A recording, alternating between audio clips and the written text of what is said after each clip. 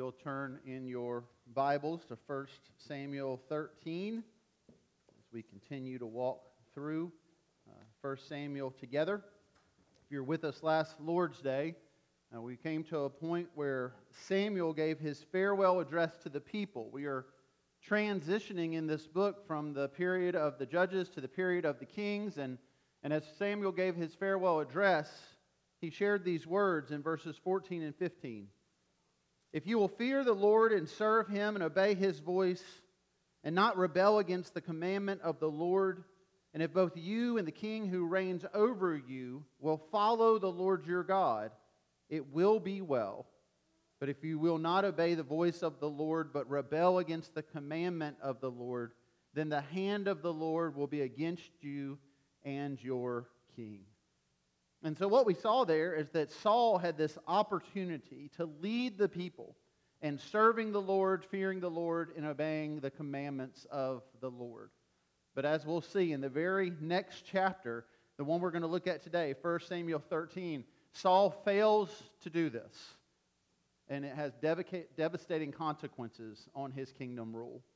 And so we're going to look at chapter 13 in its entirety, and out of reverence for God's Word, if you're able to, if you would stand as I read this text for us. And this is what God's holy word says. Saul lived for 1 year and then became king. And when he had reigned for 2 years over Israel, Saul chose 3,000 men of Israel. 2,000 were with Saul at Michmash in the hill country of Bethel, and 1,000 were with Jonathan in Gibeah of Benjamin. The rest of the people he sent home, every man to his tent. Jonathan defeated the garrison of the Philistines that was at Gibeah, and the Philistines heard of it. And Saul blew the trumpet throughout all the land, saying, "Let the Hebrews hear." And all Israel heard it said that Saul had defeated the garrison of the Philistines, and also that Israel had become a stench to the Philistines. And the people were called out to join Saul at Gilgal. And the Philistines mustered to fight with Israel 30,000 chariots and 6,000 horsemen, and troops like the sand on the seashore in multitude. They came up and encamped in Michmash to the east of Beth-aven. When the men of Israel saw that they were in trouble, for the people were hard pressed, the people hid themselves in caves and in holes and in rocks and in tombs and in cisterns. And some of the Hebrews crossed the fords of the Jordan to the land of Gad and Gilead. Saul was still at Gilgal, and all the people followed him trembling. He waited 7 days, the time appointed by Samuel, but Samuel did not come to Gilgal, and the people were scattering from him. So Saul said, "Bring the burnt offering here to me, and the peace offerings." And he offered the burnt offering. As soon as he had finished offering the burnt offering, behold, Samuel came. And Saul went out to meet him and greet him. Samuel said, "What have you done?" And Saul said, "When I saw that the people were scattering from me, and that you did not come within the days appointed, and that the Philistines had mustered at Michmash, I said, now the Philistines will come down against me at Gilgal. And I have not sought the favor of the Lord. So I forced myself and offered the burnt offering." And Samuel said to Saul, "You have done foolishly. You have not kept the command of the Lord your God with which He commanded you. For then the Lord would have established your kingdom over Israel forever. But now your kingdom shall not continue.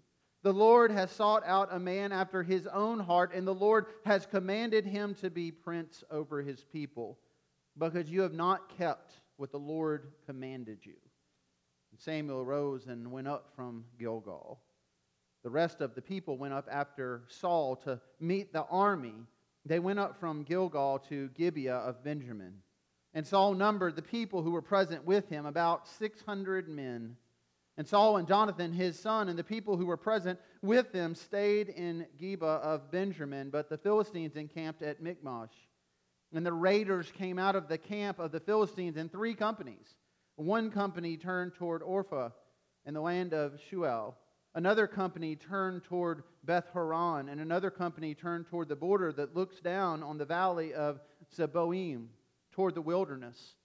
Now there was no blacksmith to be found throughout all the land of Israel, for the Philistines said, "At least the Hebrews make themselves swords and spears." But every one of the Israelites went down to the Philistines to sharpen his plowshare, his mattock, his axe, or his sickle. And the charge was 2/3 of a shekel, and for the plowshares, and for the mattocks 1/3 of a shekel, for sharpening the axes and for setting the goads. So on the day of the battle, there was neither sword nor spear found in the hand of any of the people with Saul and Jonathan. But Saul and Jonathan, his son, had them.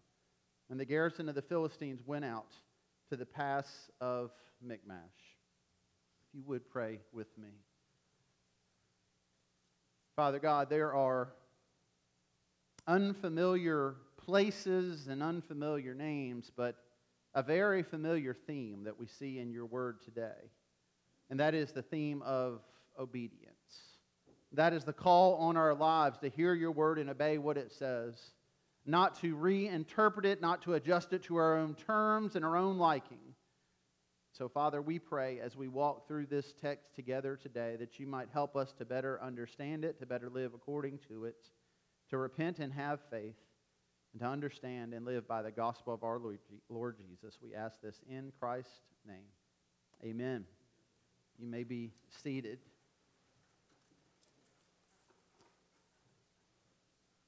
We have a lot of phobias in our world today. You may know that word phobia very well. It comes from a Greek word meaning morbid fear. According to the National Institute of Mental Health, approximately 10% of adults have some type of phobia, and depending on which list you look at, it seems there are hundreds upon hundreds of phobias, and new phobias that are being addressed every day. Now, some of the more familiar ones that perhaps some of us have struggled with. Claustrophobia, that's the fear of confined spaces. Most of us are aware of that one. Mostly from a popular movie, perhaps you're familiar with arachnophobia. That's the fear of spiders. And then there are some very unique ones. And I probably will not pronounce these correctly, but I'll attempt. There's didascalenophobia. Anyone want to guess what that is? Didascalenophobia. That's the fear of going to school. Now, whatever the opposite of that is probably what people have today with all the quarantines and shutdowns, or maybe among parents and grandparents, the fear of children not going to school. But then there's pantherophobia. That is the fear of your mother-in-law. You can just say you have a clinical phobia there. Bogeyphobia, the fear of the boogeyman. There is ecclesiophobia, which I'm assuming nobody here suffers from. That is the fear of the church. And I hope you don't have this one. Homiliophobia. That is the fear of sermons. But if you do have that, I appreciate you overcoming your fear to be here with us today. Fears upon fears. I'm sure that by the end of 2020, we'll have a word for the fear of masks and the fear of social distancing and the fear of coronavirus and so many other things. And while we may not suffer from those fears or may not have a clinical phobia, fear is something we all deal with. And if you're not scared and you don't have fear, then just turn on the evening news and someone will tell you all the things you should be scared of and all the fears you should have. We seem to live in a culture that is really fixated on fear and all the reasons and ways we should respond to these fears. And so as God's people, we need to come to God's Word to better understand, well, what should we really be afraid of and how should we respond to fear? Because in God's Word, fear is not always a bad thing. We addressed this last week as we talked about the fear of the Lord. In Matthew's Gospel, Jesus says, "Do not fear those who kill the body but cannot kill the soul. Rather fear him who can destroy both soul and body in hell." So we are to have a right, reverent fear of God. And this right, reverent fear of God then leads us to obey His word and His commands and to walk by faith and not by sight.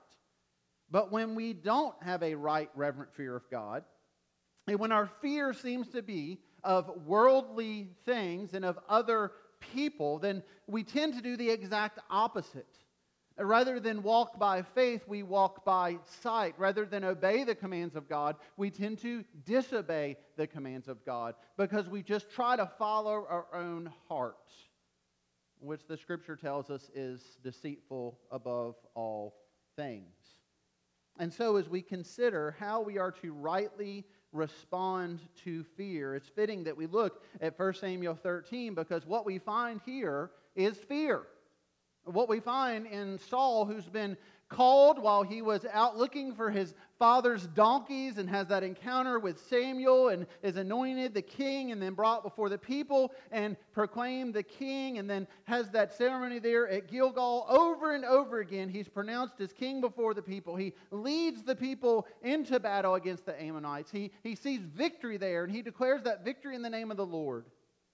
And yet he too was someone who struggled with fear. And we see that fear today as now the tables have turned. Now it seems his people are outnumbered. Now he feels overwhelmed by the Philistines. And he responds in fear, and that fear leads him to make a very, very foolish decision that will affect his reign and his kingdom forever moving forward.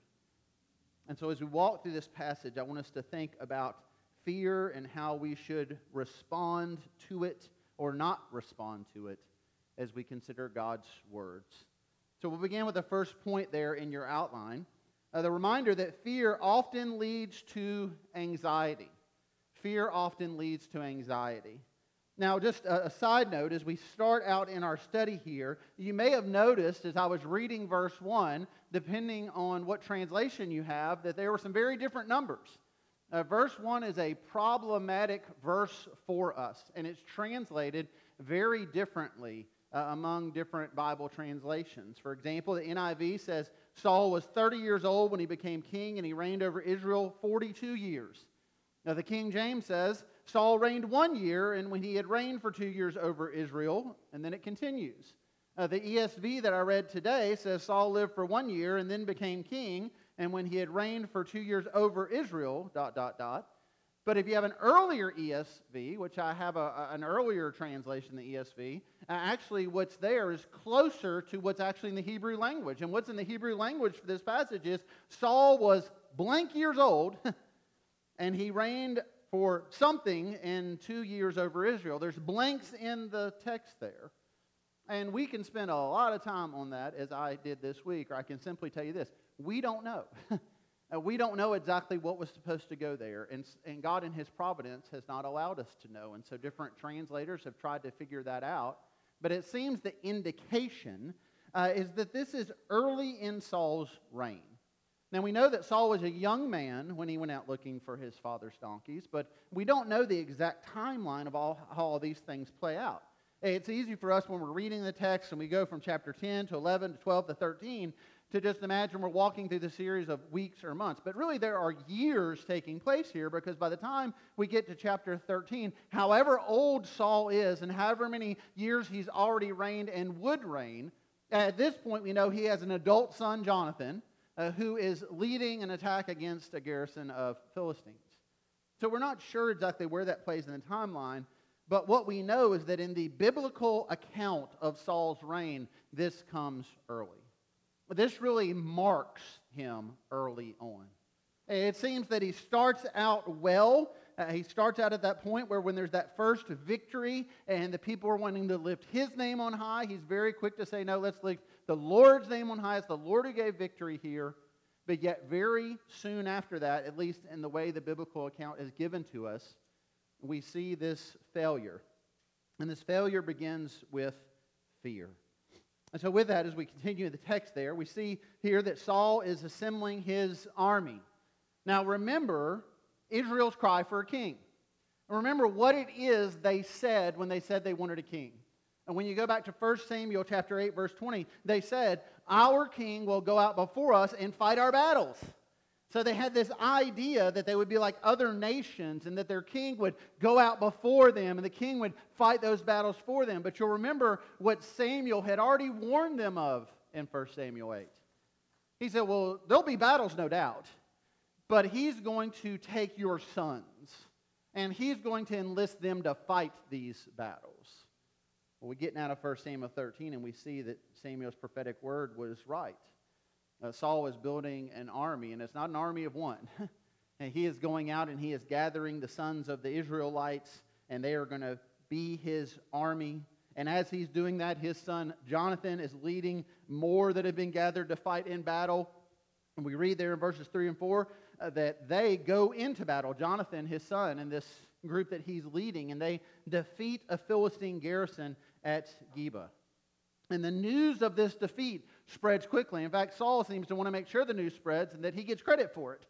And he says, make sure everybody knows that I've defeated them. Now, whether this is an issue that he's taking credit or that's just the way things were, we don't know. But we know that the word is getting out among the Israelites, and not just to the Israelites. The word is also getting out to the Philistines.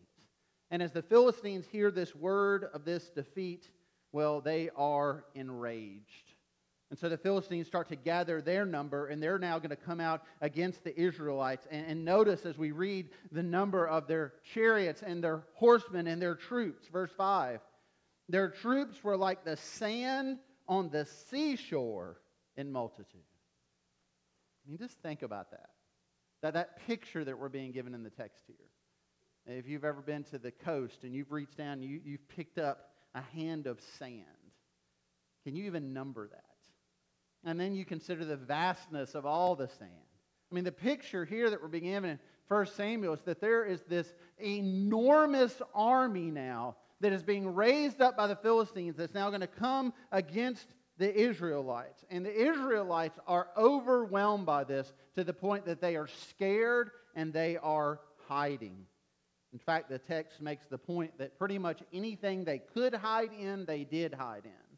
They ran in fear. They were scattered. And why did they scatter? They scattered because they were anxious and they were overwhelmed. And that's often where fear takes us. I mean, you remember what had happened just 2 chapters before in 1 Samuel 11, as you had the Ammonites coming against just that region of Israel. And as those people were scared, but God brought them salvation and brought them deliverance. And they were outnumbered, but God filled Saul with His Spirit, and He raised up an army, and they went in, and it was the Ammonites that were conquered and were scattered. You think about the history of God's people, and all the times that they've been outnumbered, all the times the odds have been against them, and time after time after time, God was their great deliverer. But the Israelites don't seem to be focused on that now. They're focused more on their fear and on their worry. And they are anxious and they are scared. And that is so often where our fear leads us as well. When we don't go to God in our fear, when we don't trust in God with our fear, when we're left to ourselves, we can easily be overcome by anxiety and worry. And so how do we counter that? Well, we counter that by coming to the Word of God. This is our daily bread. And God's Word has much to say about fear and anxiety and worry. Philippians chapter 4, verses 6 and 7. Do not be anxious about anything, but in everything, by prayer and supplication, with thanksgiving, let your requests be made known to God. And the peace of God, which surpasses all understanding, will guard your hearts and your minds in Christ Jesus. And we find that in our anxiety, we are to pray. And we are to thank God in the midst of our anxiety and our worry. And what does the Scripture tell us? That there is a peace of God that surpasses all human understanding. It doesn't make sense to the world around us. But this peace of God will guard our hearts and our minds in Christ Jesus. And friends, if you have been anxious in recent days, if you have been worried in recent days, what you need and what I need is our God to guard our hearts and our minds. And we get that when we come to God through prayer. 1 Peter chapter 5, verses 6 and 7. Humble yourselves, therefore, under the mighty hand of God, so that at the proper time He may exalt you, casting all your anxieties on Him, because He cares for you. Well, what a wonderful reminder to us that we cast our anxieties on God, not as a burden on Him. I mean, you think about how often we feel like we are burdening someone else to share our anxiety with them. But the biblical text is so clear to us that God is not burdened by our anxieties. God cares for us, and He wants us to cast our anxieties on Him. He cares for us. John 14, verse 27, Jesus says this, "Peace I leave with you. My peace I give to you." What do we need in the midst of our anxiety? We need this peace. And Jesus promises this peace. "Peace I leave with you, my peace I give to you. Not as the world gives do I give to you. Let not your hearts be troubled, neither let them be afraid." The consistent command in the Scripture is that when we are fearful, when we are anxious, when we are worried, that we are to take those anxieties to God, that we are to pray, that we are to thank God even in the midst of our anxious circumstances.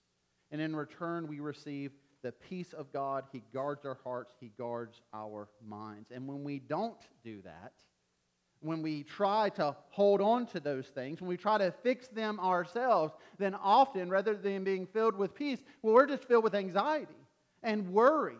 And that anxiety and worry grow and grow and grow, which then leads us to the second point there in your outline. Anxiety often leads us to foolish decisions. And that's exactly what we see here with King Saul. So Saul is at Gilgal with the people who didn't go into hiding, but now those people are scattering. And so he's watched his army diminish. And now he's watching what's left scatter. And so now he is anxious to the point that he is about to make a foolish decision, because rather than go to God and pray and seek God, rather than listen to the commands that God has already given him in regards to how sacrifices were to be offered, well, he's going to take matters into his own hand. Verse 8 says that Saul was supposed to wait for Samuel to come. Now, we don't know exactly what's taken place here, what the conversation has been, but it's likely similar to what we read in 1 Samuel chapter 10 when Saul was first anointed king before the people. Samuel said to him then, "Go down before me to Gilgal, and behold, I am coming down to you to offer burnt offerings and to sacrifice peace offerings. 7 days you shall wait until I come to you and show you what you shall do." And so there seems to be an indication here that Samuel was telling Saul that he was going to be active in some way in these offerings. He was going to be shown what to do. And we know in the biblical record moving forward, there are times when kings are involved in offering these offerings. But whatever the case here, Saul was supposed to wait. Saul wasn't supposed to do this on his own. He had been commanded by God through Samuel not to move forward until Samuel was present. But he is scared, and he is anxious, and he takes matters into his own hand because he's the king. And so often we see that kingship is prone to this kind of pride. One example from history, James VI of Scotland was notoriously rude when attending worship services.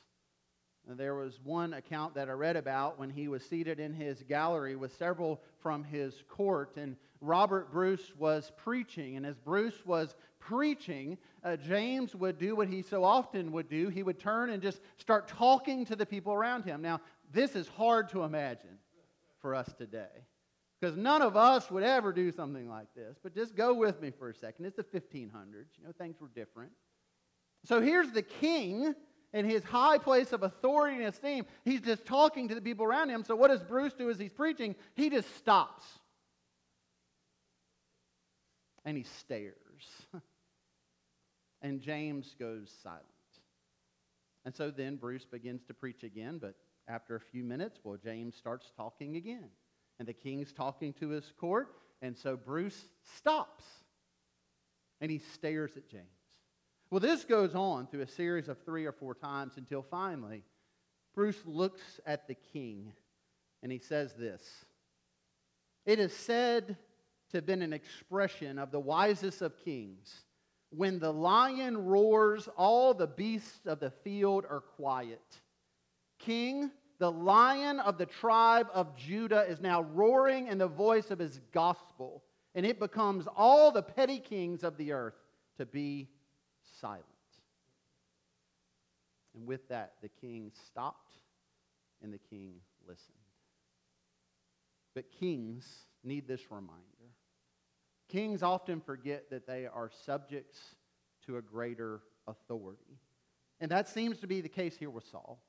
Because Saul is now at a point where he has waited the appointed 7 days, but maybe not so far into the seventh day. Perhaps his expectations were, as soon as that seventh day hits, well, here's Samuel and here's these offerings. Perhaps he's watching as his troops are packing their things and leaving and scattering. And there's not going to be time to wait until Samuel gets there, because by the time the sun goes down, it will be Saul and Saul alone. And so in his fear and in his anxiety and in his worry, he decides to offer these offerings on his own without Samuel. He forgets that he is a man under authority, that he is a king under a greater king. And as soon as he does, what happens? Well, it seems that no sooner does he offer this sacrifice than here's Samuel. And he's come at the appointed time. But Saul had jumped the gun. He had grown impatient. And so notice there in verses 10 through 12 what happens. Samuel immediately confronts Saul. And notice how Saul just offers excuses. Well, it's the people's fault. They were scattering. And Samuel, it's your fault. You weren't here yet. It's the Philistines' fault. They're coming against me and they're going to conquer us. So notice this language here. So I forced myself and offered the burnt offering. It would seem here that Saul is very aware of his own guilt, but he's just trying to excuse himself out of it. And he's trying to make himself the victim. Does that sound familiar? I mean, how often are we confronted in sin and we respond the same way? I mean, how often are we called out in something we've done wrong, and our first response is not one of humility, but it's one of pride? How often do we make excuses for our sin? How often do we blame others? I mean, this is the pattern since the garden. Adam is confronted by God in his sin, and what does Adam say? Well, it's not my fault. It's her fault. She's the one that gave me this fruit. And actually, God, it's your fault because you're the one who gave her to me. And we see this pattern repeated over and over and over again through the Scripture. Saul points the finger at someone else, and so do we. But notice how Samuel responds, the same way that the Scripture responds to us when we start to blame everyone else. We're called out in our foolishness. Verse 13, Samuel says to Saul, "You have done foolishly." He tells him he's broken God's command and he has lost God's favor. Now, if we're honest here, does that seem harsh? I mean, we don't have a picture here of Saul cursing God. We don't have a picture here of Saul saying, okay, I want you guys to take all of the gold that you have, and we're going to melt it down, and we're going to form it into the image of a golden calf, and we'll just worship that for a while, and maybe that'll bless us. Saul in this picture is not murderous. In fact, what does Saul want to do? He wants God to bless the army so they can go to battle, and he realizes they can't go to battle unless God blesses the army. Does it seem a bit harsh that his kingdom would be taken from him? John Wesley often wrote notes in his Bible, and beside this passage he wrote this, a question. Is there such thing as a little sin? Now, that's really the question, isn't it? That the reason we might think this harsh is the same reason we might think the consequence in the garden was harsh. I mean, Adam did not kill Eve. Eve did not kill Adam. They did not conspire together to invent a new religion. God said, don't eat this fruit, and they ate it. And look at all that came from that. And the reason we did not think of that as harsh, so we tend to think of our sin as small. Wesley asked that question in the margin of his Bible, is there any such thing as a little sin? And then under that question, he wrote, only if there's such thing as a little God. Friends, there are no little sins because we don't serve a little God. And every sin is an offense against our holy God. Every sin that we commit, in the millisecond it takes for it to enter into our mind and we dwell on it, every single one of those sins is an offense against the holiness of our Creator. The Scripture is clear. There are no insignificant sins. There are no little sins. The reason we tend to think this way is because we have an elevated view of ourselves and we have a diminished view of God. And what we need in our churches, what we need in our lives, what we need from our pulpits today is an elevated view of God and a realistic view of ourselves, that all have sinned and fall short of the glory of God. We fall short. That doesn't mean that we're running a marathon and we collapsed a few feet from the finish line. That means that we are so far short and so far separated. There is nothing we could ever do in our human effort to overcome this gulf between us and God. The debt that we owe for our sin. The wrath that we rightly deserve. There are no insignificant sins. There are no little sins. We read in the Scripture, the wages of sin is death. Sin, as I've said many times, and I'm sure you've heard others say it as well, it will always cost you more than you thought you would ever pay. It'll take you farther than you ever thought you would go. It's because there are no little sins.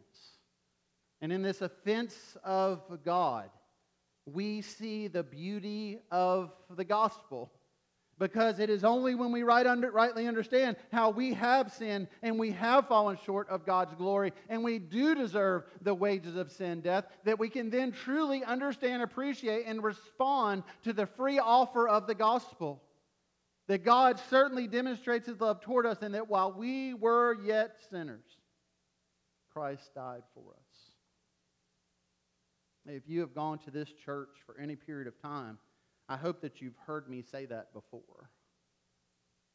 I will often quote the Romans Road. All have sinned. The wages of sin is death. God demonstrates His love toward us, and that while we were yet sinners, Christ died for us. Then he will confess Jesus as Lord and believe in his heart that God raised Him from the dead. He will be saved, and all who call on the name of the Lord will be saved. And if, as I'm sharing that, you check out, as I'm sharing that, if you think, oh yeah, I've heard this before. As I'm sharing that, if your mind begins to wander, what does that say about the condition of your soul? I'm not here this morning to comfort you. Friend, if that's something that you tend to zone out to, then wake up and hear the call of God. You have the opportunity this day to turn from your sin and to trust in Christ. And a day is soon coming when you will stand before God in judgment. And you, my friend, will stand in a greater judgment because you have heard the gospel. And it has been clearly shared with you. And if in your pride, in your foolishness, you don't respond to it, then friend, there is no hope for you.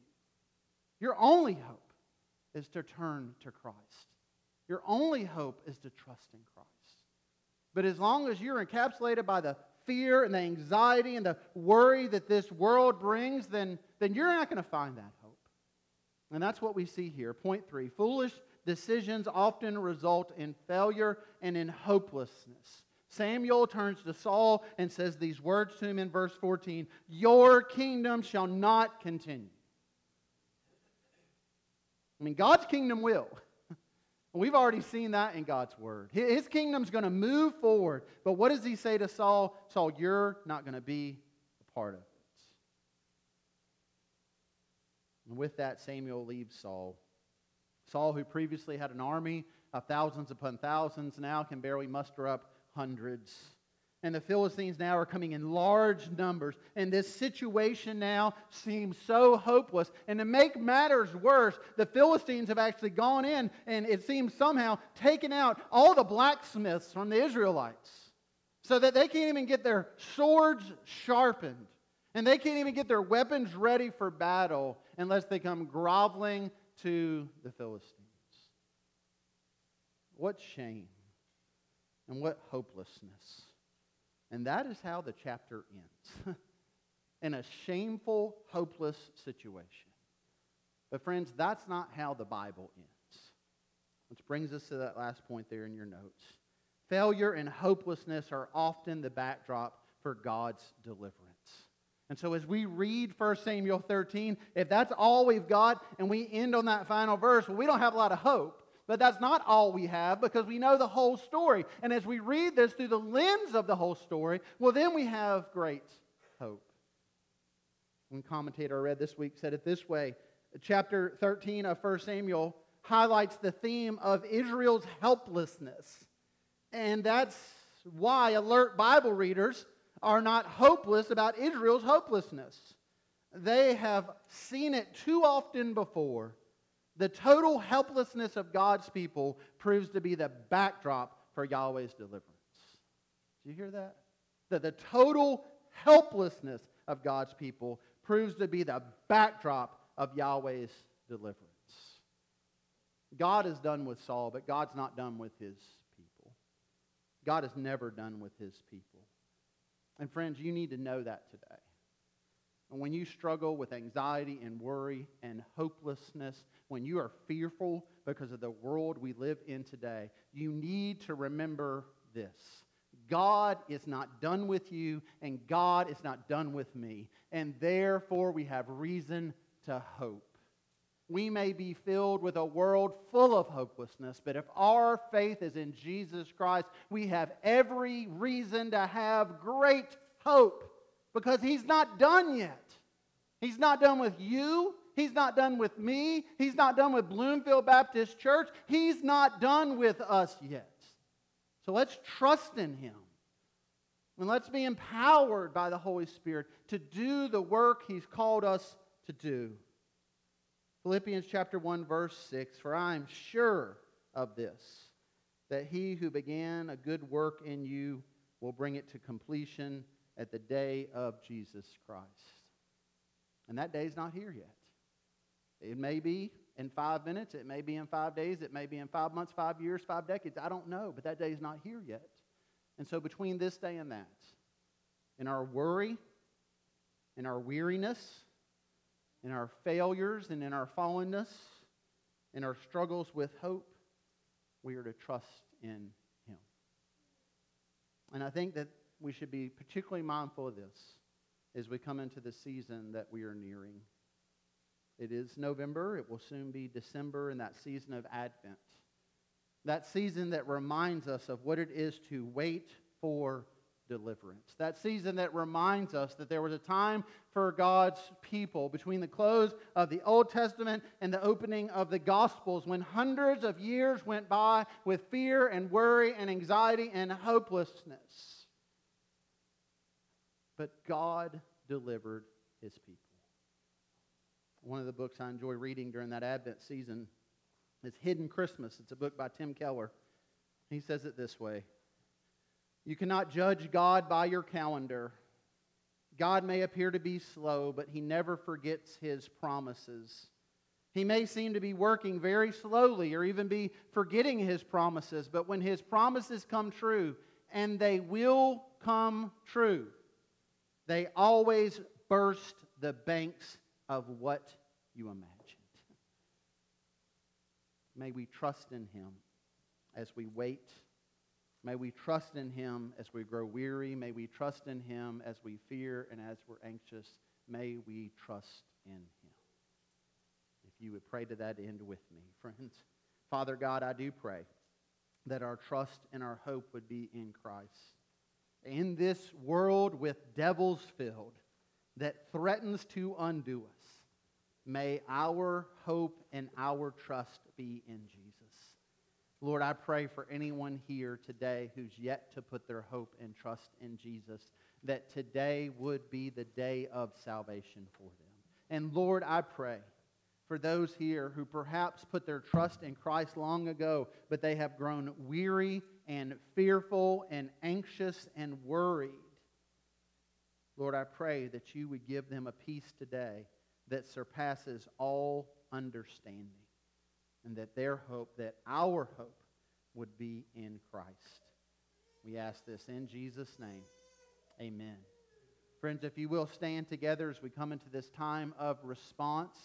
And as we respond, we're going to worship together and we're going to sing. I'll be down front. I'd be glad to pray with you, counsel with you. If you have questions about the gospel, if perhaps God's leading you today to come and publicly profess Christ as your Lord, to start the process of baptism and church membership, or if you just need somebody to pray with you, then I'll be here. Others are available as well, and we invite you to come.